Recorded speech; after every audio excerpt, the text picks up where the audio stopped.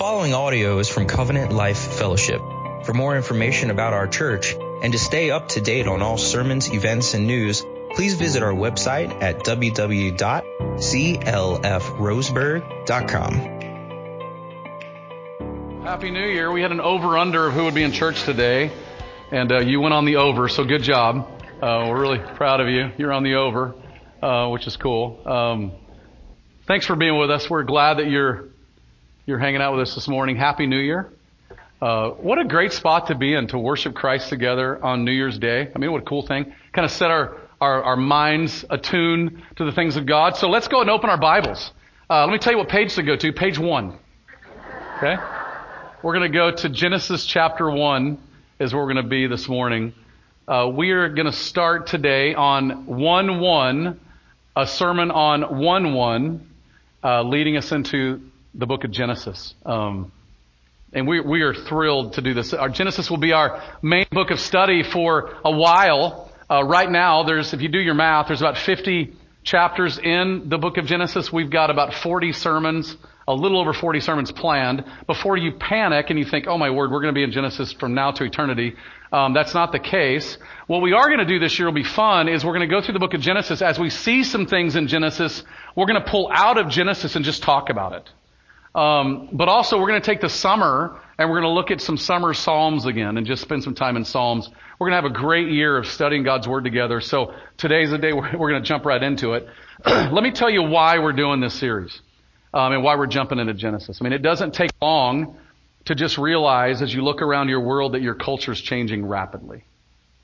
Right? I mean, there are things that used to be a given or the norm that are just eroding around us. And just honestly, things have been eroding for quite some time. I know some of you have thought, man, things just seem like they're getting weird. They've just sped up since 2020. Things have just gotten faster. And it's the pace of change is quickened. Everything from what is life about? Who are we as humans? If you are not paying attention right now to the whole artificial intelligence phase of life, you better be. And the reason for that is because AI is beginning to come on the scene and to do things that humans were used to doing that are no longer needed to be doing. And so the question of why are we even around, why do we exist, is going to be coming to the forefront, and it's coming to you rapidly. And it's certainly coming to your children. And so we got to be keeping our eye on that. The purpose of life is their gender ideology, gender roles, those things are questioned. Relational flourishing, what makes for relationships to really flourish and have peace in them? How do we relate with God? And do we even need to relate with God? Sexual ethics, business ethics, political etiquette, just a simple, basic understanding of civility, right? I mean, the basic things of how we do life and how we treat one another is important, and those things are eroding around us. The world around us is asking questions about most of these things, challenging most of them to some degree, to the point that the things that we used to think were normal are at worst right now considered evil, like that's the problem, or at best they're considered just ill-informed and from a bunch of ignorant people that don't even know what they're talking about. That's the world you're living in.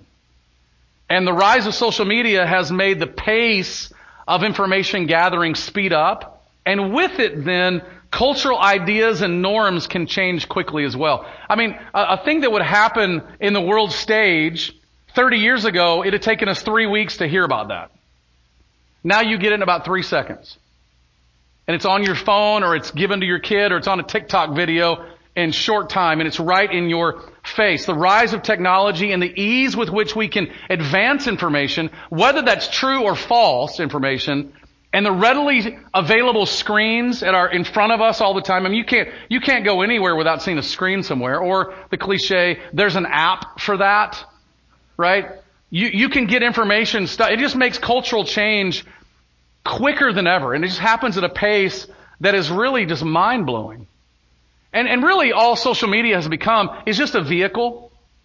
And information gathering, it's just a vehicle to get information more quickly and cultural transformation to happen more rapidly than we ever could dream. Some things are good, some things are not so good. And so the question that for us as Christians that should be driving us, it should be like at the forefront of our thinking is not, what does society have to say about these issues? The question should be, what does God say? I mean, what is at the forefront of God's mind? I mean, a social media post, and to be honest with you, could seem right to us. We could see it, read it, we retweet it, or we repost it, and thousands of people click it and think it's really good. But we could look at it from the lens of the inspired Word of God, and it could be wrong. And these are questions we have to start asking. We've got to think about it more. A cultural trend might be the direction for other people, but the question would be, is that the direction for God's people? That's why we need the book of Genesis. That's why we're going to spend some time in the book of Genesis, because we need this book. Genesis takes us back to the beginning of time and gets us to ask this question. How did God set all of this up? How did God put things into place? Why did He do what He did? What does God have to say about the issues of our world that we see today? Not how we feel about the issues of our world, and not how we feel what is right or true, but what does God say objectively from His Word that you and I have no wiggle room out of? What does He say? Because what He says matters, and to be quite honest with you, as we're going to see through the book of Genesis, what He says and living by what He says creates the most room for human flourishing in this world. And as we're going to see, the book of Genesis is the book of origins. It's the book of beginnings. You're going to find every major doctrine you'd find in the Bible, you're going to find in the book of Genesis.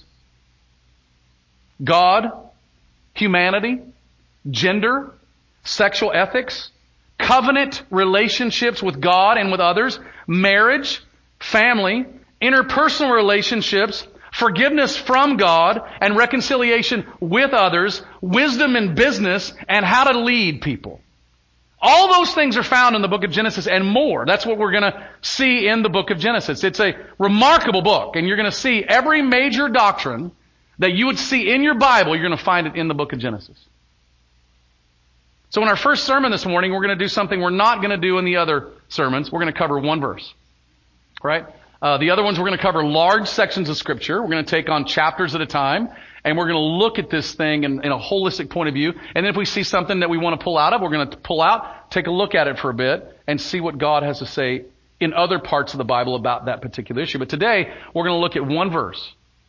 And here's what I hope we're going to learn out of this one verse. This is in your outline. This will be the big idea. It'll come up on the screen for you. And here it's very simple. It's a good way to start the year. God is the creator of all things. Our lives are to be centered on God and live for His glory. Very simple. God is the creator of all things, and our lives are to be centered on God and lived for His glory. So stand with me. We're going to read one verse, so you know you won't be standing long. All right? Genesis chapter 1. And after all the food you ate last night, you're grateful to be standing. Right? Genesis 1.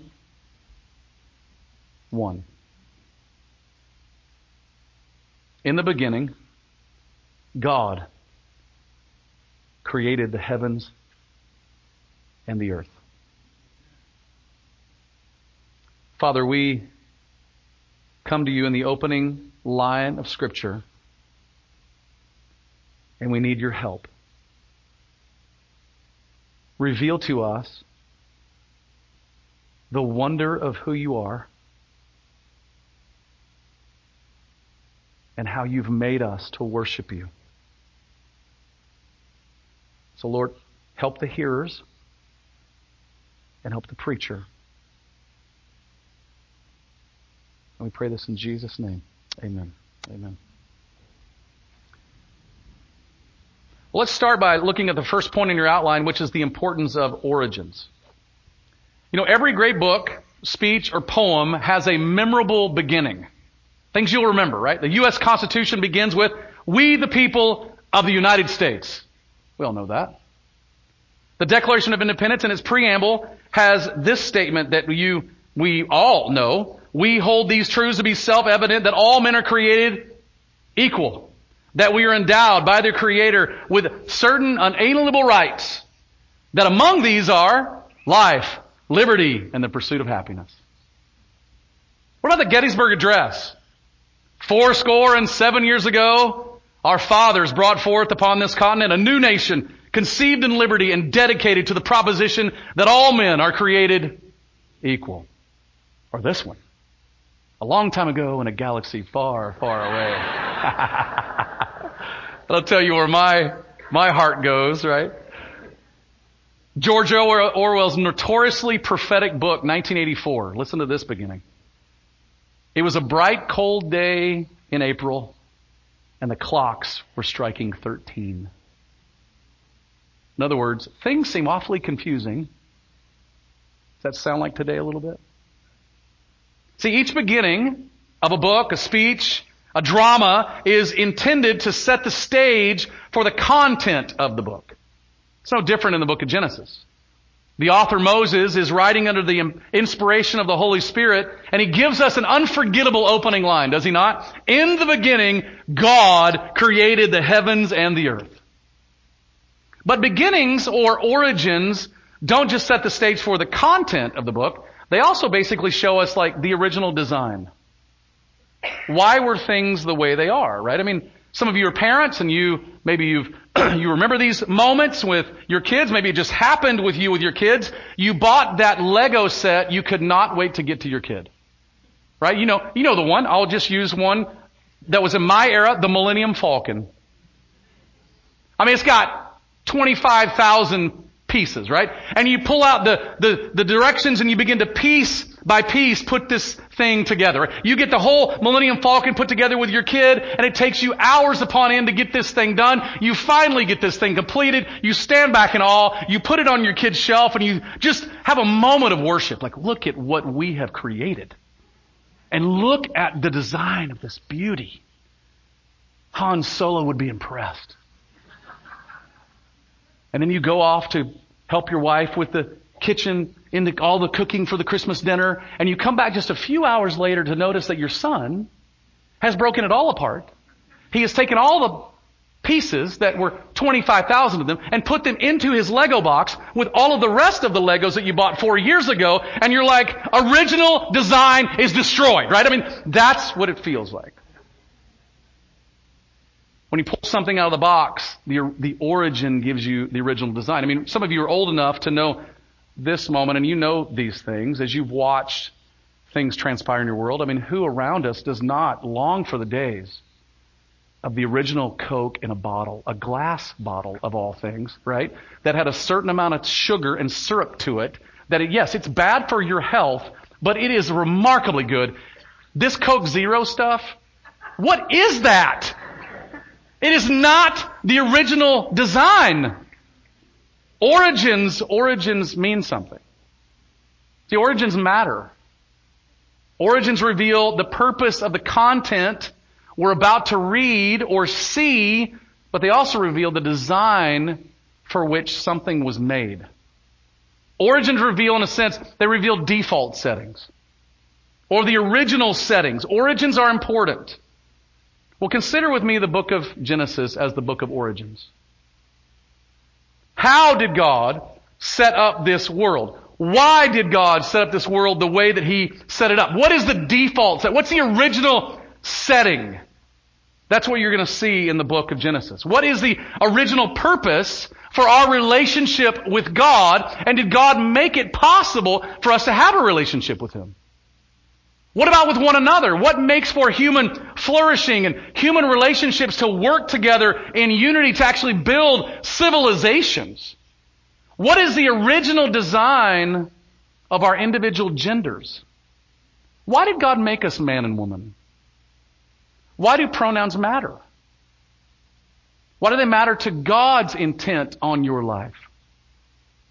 How did God originally design language and business and covenant promises? We're going to talk about this word covenant as we get through the Bible to see how God relates with us as humans on the basis of covenantal promises that God said He will keep until the very end.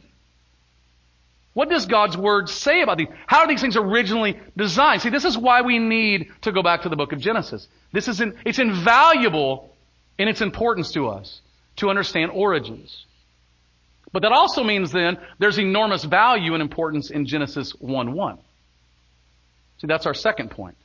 When I was in Bible college, I had an Old Testament professor. His name was Dr. Gary Galliotti. We affectionately called him Dr. Judgment because all he taught was the Old Testament.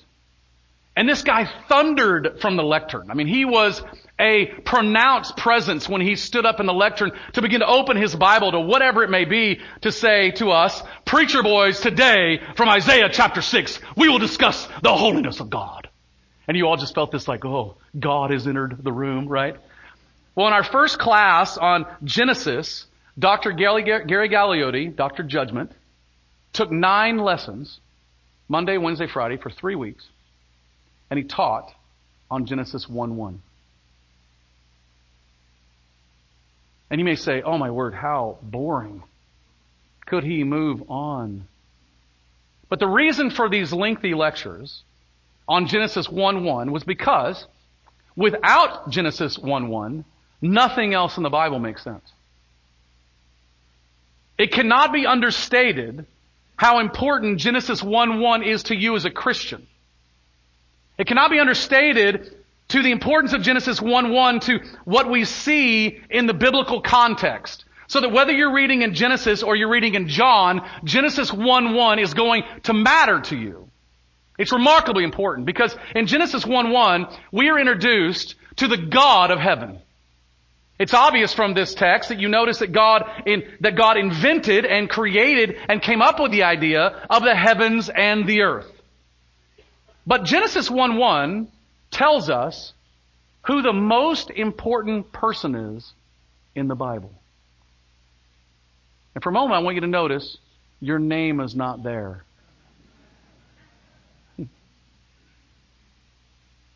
Like most great speeches and books reveal to us the intent of their contents, the Bible begins with God to reveal to us that God is central to the biblical story. Interestingly, when you read Genesis chapter 1, you're going to notice there are 31 verses. In 26 of those verses, the name of God is used 30 times. God is the central piece to all creation because He is the one who created it and He resides over the top of it and He is intricately involved in every detail in it. As we're going to see next week, God created all that we see so that all that we see is pronouncing and declaring to us the glory of God. But then 2 weeks down the road, we're going to see that God created us in His image as humans by our very natures, by our very genders, by our very individuality. We are revealing and representing God. So you cannot get outside creation without recognizing that God is the centerpiece of this. But Genesis 1:1 begins with, in the beginning, God. Now this is important because when you open the pages of the Bible, you see something very clearly. You realize that this Bible, then, is not primarily about us as humans. This Bible is a book about God. The intent of the Bible is found in the opening verse of the Bible. The Bible is God's revelation about Himself. See, some of you are going to begin today on a brand new reading plan. You're going to pull up your Bible. You're going to do chronological reading. You're going to read certain parts of the Bible. You're going to start reading sections of the Bible. You're going to see certain things in the Bible. And here's the challenge with all of that. If we don't enter into the Bible with the right purpose of the Bible in mind, we will completely misunderstand the content of the Bible. Some have said that the Bible is, and it's a cute little acronym, basic instructions before leaving earth. It sounds cute. It sounds really reasonable. Like, yeah, that's good. I'm going to look in this book and I'm going to see how I need to live my life. But that is not the primary point of the Bible. The point of the Bible is to reveal the God of all creation. The point of the Bible is to reveal that before time began, God. The point of the Bible is to reveal in the beginning, God. In his excellent commentary, Kenneth Matthews wrote this: the opening section of Genesis introduces us to the Creator. He is the main character of the book, even all Scripture. The creation account is theocentric. That means God-centric, not creature-centric. Its purpose is to glorify the Creator by magnifying Him through the majesty of the created order. See, the point of the book is revealed in Genesis 1:1, and it is God. God is the center of this book. He is the meaning of this book. He is the point of this book. He is the purpose of this book. So if you go to the Bible without first thinking to yourself, this is a book about the revelation of God, you will completely misunderstand the whole point of the book. And because that's true, because the Bible is about God, it reveals to us some things about God. It reveals to us the God of the universe, who is above and beyond all things, who is also powerful enough to create everything we see, and yet He's intricately involved in every little detail of it. In Genesis 1:1, we're introduced to the one whom the philosophers way before us called the unmoved mover, the great flux, or as Acts 17 calls Him, the unknown God, that Paul says has made Himself known. Genesis 1:1 reveals to us this unknown God has a name. It's a personal name, and His name is God. And He's revealing Himself in such a way to say, I want to be known.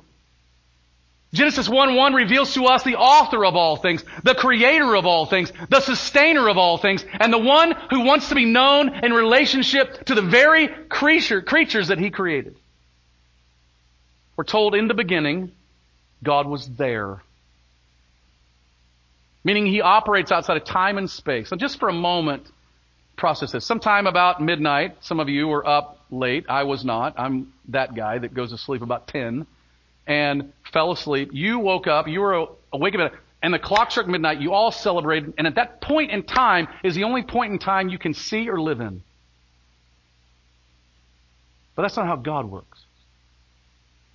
The omniscient, all-knowing God sees the beginning of time when He created the world, and the end of time when things will all be rolled up into a history book like a scroll, and our time right now, He sees them all at the same time. Because He operates above and beyond time and space. He doesn't need time and space like you and I do. We need time and space. Some of you need space because you keep putting more seats beside you so nobody will get near you. You need space. God doesn't need that kind of space. God doesn't need time to operate in. But yet He creates them for His own glory and for His own benefit and for the functioning out of His perfect will. We're told that God created the heavens and the earth, meaning matter, like molecules and atoms and wind and trees and water, etc., did not exist, yet God operates outside of those things, and God created all matter. Meaning, every molecule of the universe, as one man has said, every molecule, the Lord God Christ cries out and said, that one's mine. There's not one spot where the Lord God is not operating in as the creator and sustainer and ruler over all of it. He created all that matter. In a sermon on Genesis 1:1, John MacArthur said this: a well-known scientist named Herbert Spencer died in 1903. He discovered that all reality that exists in the universe could be contained in 5 categories: time, force, action, space, and matter. That is a logical sequence. And with that in mind, listen to Genesis 1:1. In the beginning, that's time. God, that's force. Created, that's action. The heavens, that's space. And the earth, that's matter. Everything that could be said about everything that exists is said in that one verse. There is remarkable importance to Genesis chapter 1, verse 1. But because it's important, it's also very important to us as Christians. Specifically to our faith as Christians. You're going to notice as we go through something in a moment, the biblical writers showing us this. You're going to notice from beginning to end how the biblical writers mention God being the creator of all things. Nehemiah chapter 9 says this, "You are the Lord, you alone. You made heaven, the heaven of heavens, with all their hosts, the earth and all that is on it, the seas and all that is in them, and you preserve all of them, and the host of heaven worships you." In the book of Isaiah, the prophet said this, "Have you not known? Have you not heard? The Lord is the everlasting God, the creator of the ends of the earth. He does not faint or grow weary. His understanding is unsearchable." And then the Lord says of Himself in chapter 45 of Isaiah, "I made the earth and created man on it. It was my hands that stretched out the heavens, and I commanded all the host." In the book of Ephesians, Paul wrote these words, "And to bring to light for everyone what is the plan of the mystery hidden for the ages in God, who created all things." And in Colossians, Paul writes, "For by Him all things were created in heaven and on earth, visible and invisible, whether thrones or dominions or rulers or authorities. All things were created through Him and for Him. He is before all things, and in Him all things hold together." Could anything be more complete? And in Hebrews chapter 11, we see, "By faith we understand that the universe was created by the Word of God, so that what is seen was not made out of things that are visible."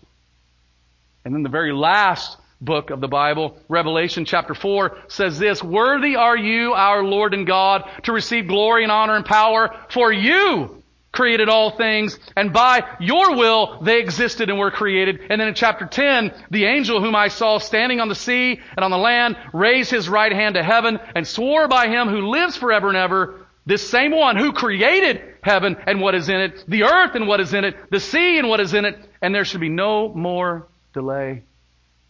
From beginning to middle to end, the Bible references God's creation of the world. In other words, it is a non-negotiable to the Christian faith. It is remarkably important to your faith as a Christian that God, in the beginning, God created the heavens and the earth. This is why Francis Schaeffer, a Christian apologist, said this, "Christianity is not just involved with salvation. But listen to this statement, but with the total man in the total world." The Christian message begins with the existence of God forever and then with creation.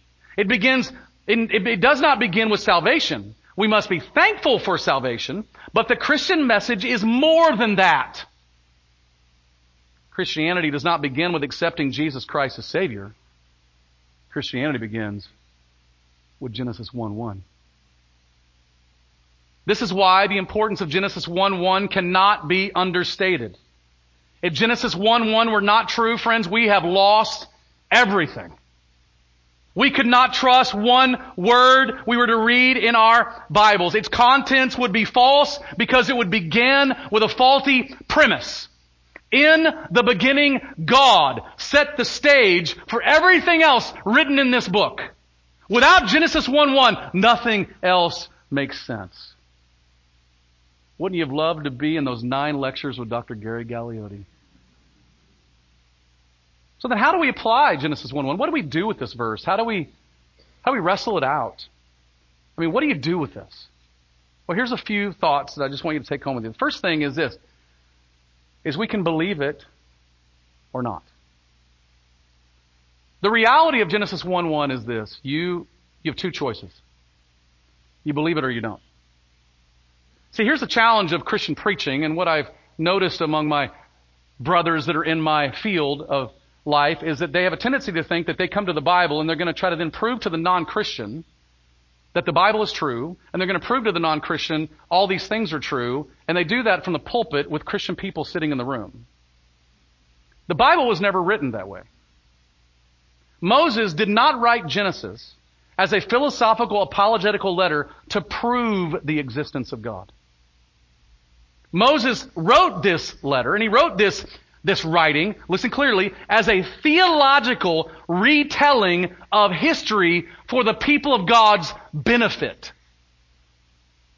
He wrote it in such a way That he wanted them to see that while the pagan nations of the world around them claim pagan gods like the sun, the moon, the stars, and the sea, the God of heaven, the God of Israel, was the creator and ruler over all things. When you approach the book of Genesis, you must approach it from that perspective. This is why it was written. It was not written to be an apologetic. So when I preach this text, or we preach this text, we are going to preach it as if these things are true, and you can decide whether or not you believe it or not. We're not here to go into the science of debate, because we're not scientists. We are pastors. We are bringing to you what the truth of Scripture says, and it's the Holy Spirit's job then to do what? To convince you whether or not this is true or not. I'm just simply bringing you the news. And the news is, in the beginning, God created the heavens and the earth. And you can decide whether or not you believe that or not. As A.P. Ross stated in his excellent commentary, since everything that exists in the universe was made by Him, God, it must therefore be under His control. The impact of this truth in the ancient world would have been staggering. It was a world plagued by the worship of false gods and challenged the Lord for Israel's affections and allegiance. But those gods were identified with the sun, moon, stars, animals, rivers, and a host of other things. In short, listen to this, everything that the pagans worshipped, God had made. Consequently, their gods pose no threat to Israel, for the creation must be subject to the Creator. Now let that just settle into your minds for a moment when somebody posts a social media thing and it gets all sorts of viral videos that might go everywhere and it's completely contrary or antithetical to the Christian God. That pagan worship, whatever it may be, is underneath the supremacy and underneath the dominion of the Almighty creating God of the universe. Genesis was written for the believer to encourage us to see life from a God-centered point of view. And so Genesis really does start with two options. You've got two options. You can believe it or not. In a great blog post called A Stopping Point on the Dividing Line, Travis Allen wrote these words: at the end of the day, you either look to God as the first cause or you look to something else. You're either a materialist, believing the eternality of matter, or a supernaturalist, believing in the eternality of God. The choice you make at the beginning, very important now, your set of presuppositions, the assumptions you choose to believe, will determine what you accept as your final authority, how you look at the evidence, and what conclusions you're prepared to accept. We will either believe it or we won't. Let me just warn those of you who may be in the room, may be listening online, that you are wrestling with your belief of Genesis 1:1. Or whether you're wrestling with your belief of, did God create the heavens and the earth? Ultimately, all rejection and denials of Genesis 1:1 are simply come down to one thing: a rejection of God's authority over all of life. Friends, this is going to be shocking to some of you who may be in school. You may be hearing this everywhere around you. But listen, all rejections of God, including evolution, did not start with the science. It started with hearts that were bent toward a God they did not like.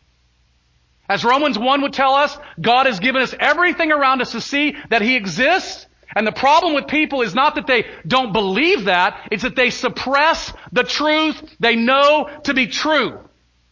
Evolutionists did not like the God who was at the beginning and the God who is with us now. All rejection of the creation idea and facts is because we do not want the authority of God hanging over us. And most certainly, people don't like His rules. They don't like His ways, and they don't like His judgment. They most certainly don't like the guilt and the shame and the fear of being accountable to God whom they despise. So before you reject Genesis 1:1, let me just make it clear what you're rejecting. You're rejecting the authority of God, but by rejecting that authority does not take you out from underneath His accountability. Because you will one day give an account before God, who is the authority of all things, And one day, let me be honest with you, you will believe that He exists. So where do you stand with Genesis 1:1? Do you either believe it or you won't? That's the first place to apply it. The second application of Genesis 1:1 is really for the believer. Those of us would say, yeah, I believe in this. Then here's the second application. Then we are to live as if God is the beginning, the middle, and the end. We're to live as if God is the beginning, the middle, and the end. See, if we believe that God is the creator of the heavens and the earth, and we believe that He's the centerpiece of the Bible's teaching, then the best way to apply Genesis 1:1 is to live life, all of our lives, as if He is the beginning, the middle, and the end of our lives. This means that we believe that He's the creator of all things, and He's the primary cause of all things. So, you're looking around your world and you see some wacky stuff going on, and in your mind you go, I know God in heaven is ruling over all of this. It's a mindful understanding that God spoke and the worlds came into existence. I mean, think about that. We're going to read next week, and God said, and it happened. God spoke words, and with power, things came to life, and the worlds came into existence. That means that God, this God of Genesis 1, is the final authority over all things, and He's a God to be submitted to.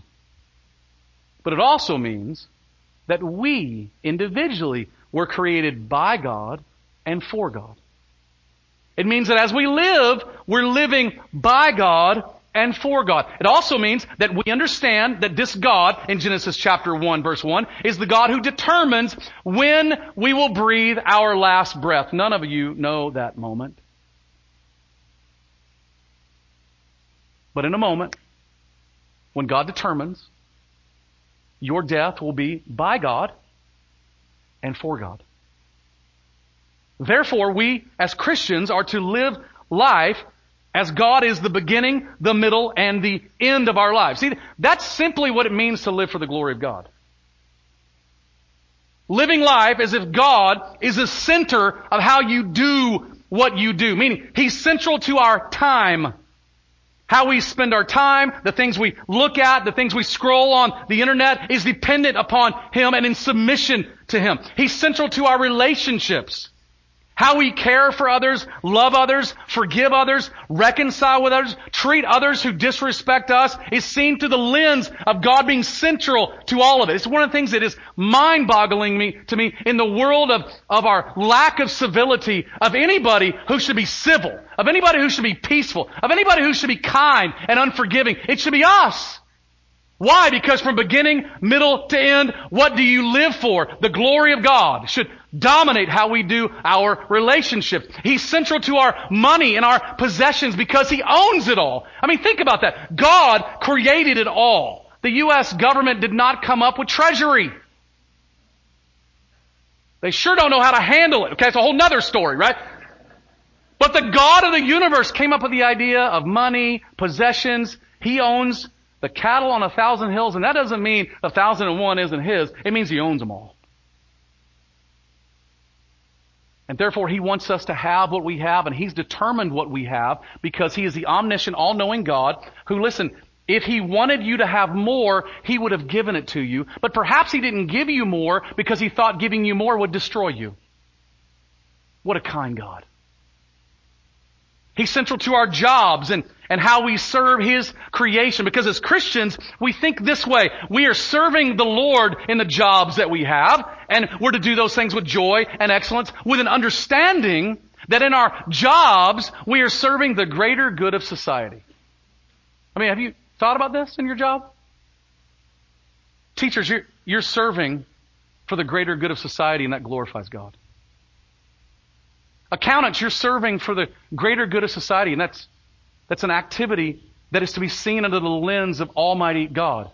Contractors and those that do excavation work, you understand, you're serving the greater good and you're revealing something about God at work in you. I don't know how lawyers do that, but they do, right? I mean, lawyers can do this too. You can represent God, right? Whatever it may be, you're serving with joy and excellence, with an understanding that you're serving the greater good of society. Because everything we do, we see it through the lens of God is the beginning, He's the middle, and He's the end. Now the last way that we apply this in Genesis chapter 1 is to rejoice and worship in the God of creation and salvation. Friends, just for a moment here, just marvel at this. Since Genesis 1:1 is true, everything we read in the Bible is therefore true. Genesis 1:1 is the opening stanza where the God of the universe is personally introducing himself to you. See, some of you last night went to a party. You might have seen some people you didn't know. Maybe you went to one of the local places. They had a band playing, and you were there listening to good music, and you saw a bunch of strangers in the room, and you walked up to a stranger, and you said to them, "Hi, my name is Dave York. It's nice to meet you." And you're personally introducing yourself to them. Genesis 1:1 is God walking to that party and saying, "Hi, I'm God. I created everything, including you." Genesis 1:1 is God saying, "I'm here. This is who I am, and I'm introducing myself. This is my name." So imagine for a moment, which is hard for us to do because we can't imagine without these words. Imagine that these words were never written. If these words were never written, you and I would never know who God is. We would never know that we could walk up to Crater Lake and take a nice drive, go see Crater Lake, and walk in and see the beauty and the majesty and the glory of God. And so we walk up and say, "Wow, that's a big hole in the ground. It looks like that Tidy Bowl commercials because it's blue." Right? We go to the ocean and we go, "Wow, this is really cool. Look how powerful this is. They should make power out of this."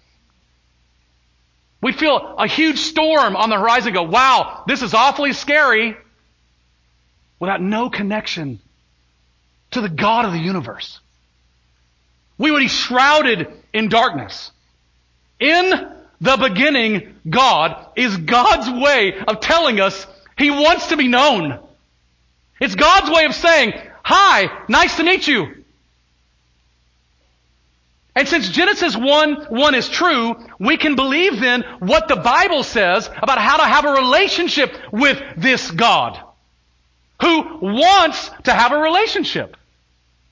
In Genesis, we're going to be introduced to our rebellion against God. We're going to be introduced to our sin against God and the fact that our sin and rebellion separated us from a relationship with God. But we're also going to read in the same book that this God who said in the beginning, God who introduces himself says, "Look, I'm not just introducing myself. You sinned against me. I'm running after you."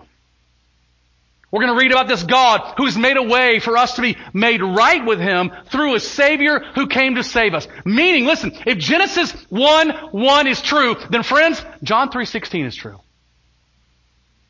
And that God so loved the world, meaning He so loved you, that He gave His only Son so that whoever should believe in Him should not perish, but have everlasting life. Is that not good news? And if Genesis 1:1 is true, then Romans 10:9 is true, that if we believe that Jesus lived in our place, died in our place, rose again from the dead for us, and we confess that truth with our mouths and believe it in our hearts, we will be saved from our sin and the wrath of God. What great news! And since this way of salvation is true, because creation is true, we of all people have the greatest reason to rejoice and worship our God.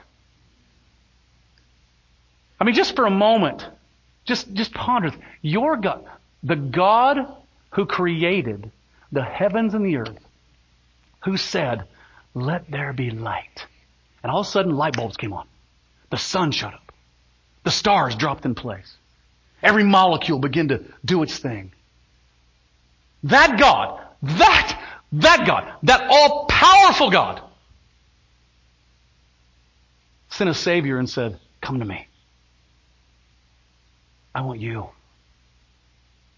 I love you. I'm coming after you." And that is true because your God created all things. And that is true. The God who created all things saved you so you could have a personal relationship with God. You know what that means? Tomorrow morning you're going to get up to read your Bible. Some of you will go to the coffee pot. You'll sense the Holy Spirit rising from the vapors and the smell. And you'll grab your coffee pot, you'll go to your little couch or your chair where you like to sit down, and listen, you'll open the pages of your Bible to read it. You've gone to meet God, but God will be there to meet you. All because Genesis 1:1 is true. Let's pray.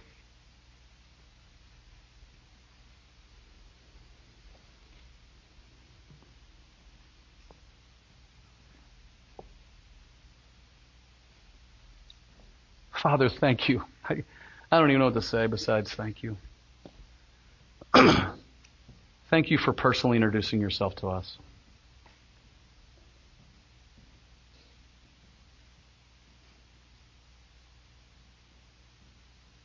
Thank you that in your infinite wisdom, you saw fit to reveal yourself to us. I'm so glad we don't walk in darkness.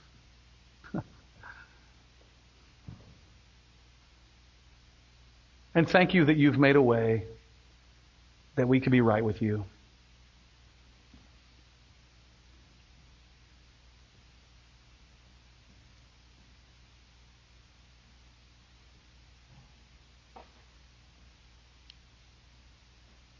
Father, we rejoice in the fact that you have created us and you have saved us.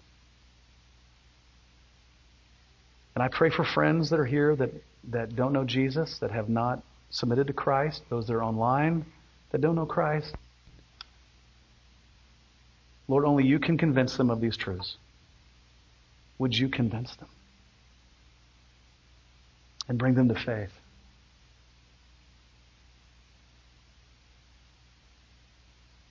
And for those of us that do believe this truth, would you elevate our affections for you?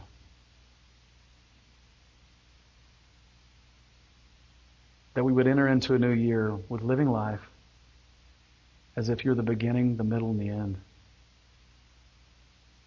That we would spend our days in 2023 rejoicing and worshiping in the God who created us and the God who saved us. In Jesus' name we pray. Amen. This sermon has been proudly given in response to cherishing the gospel of Jesus Christ.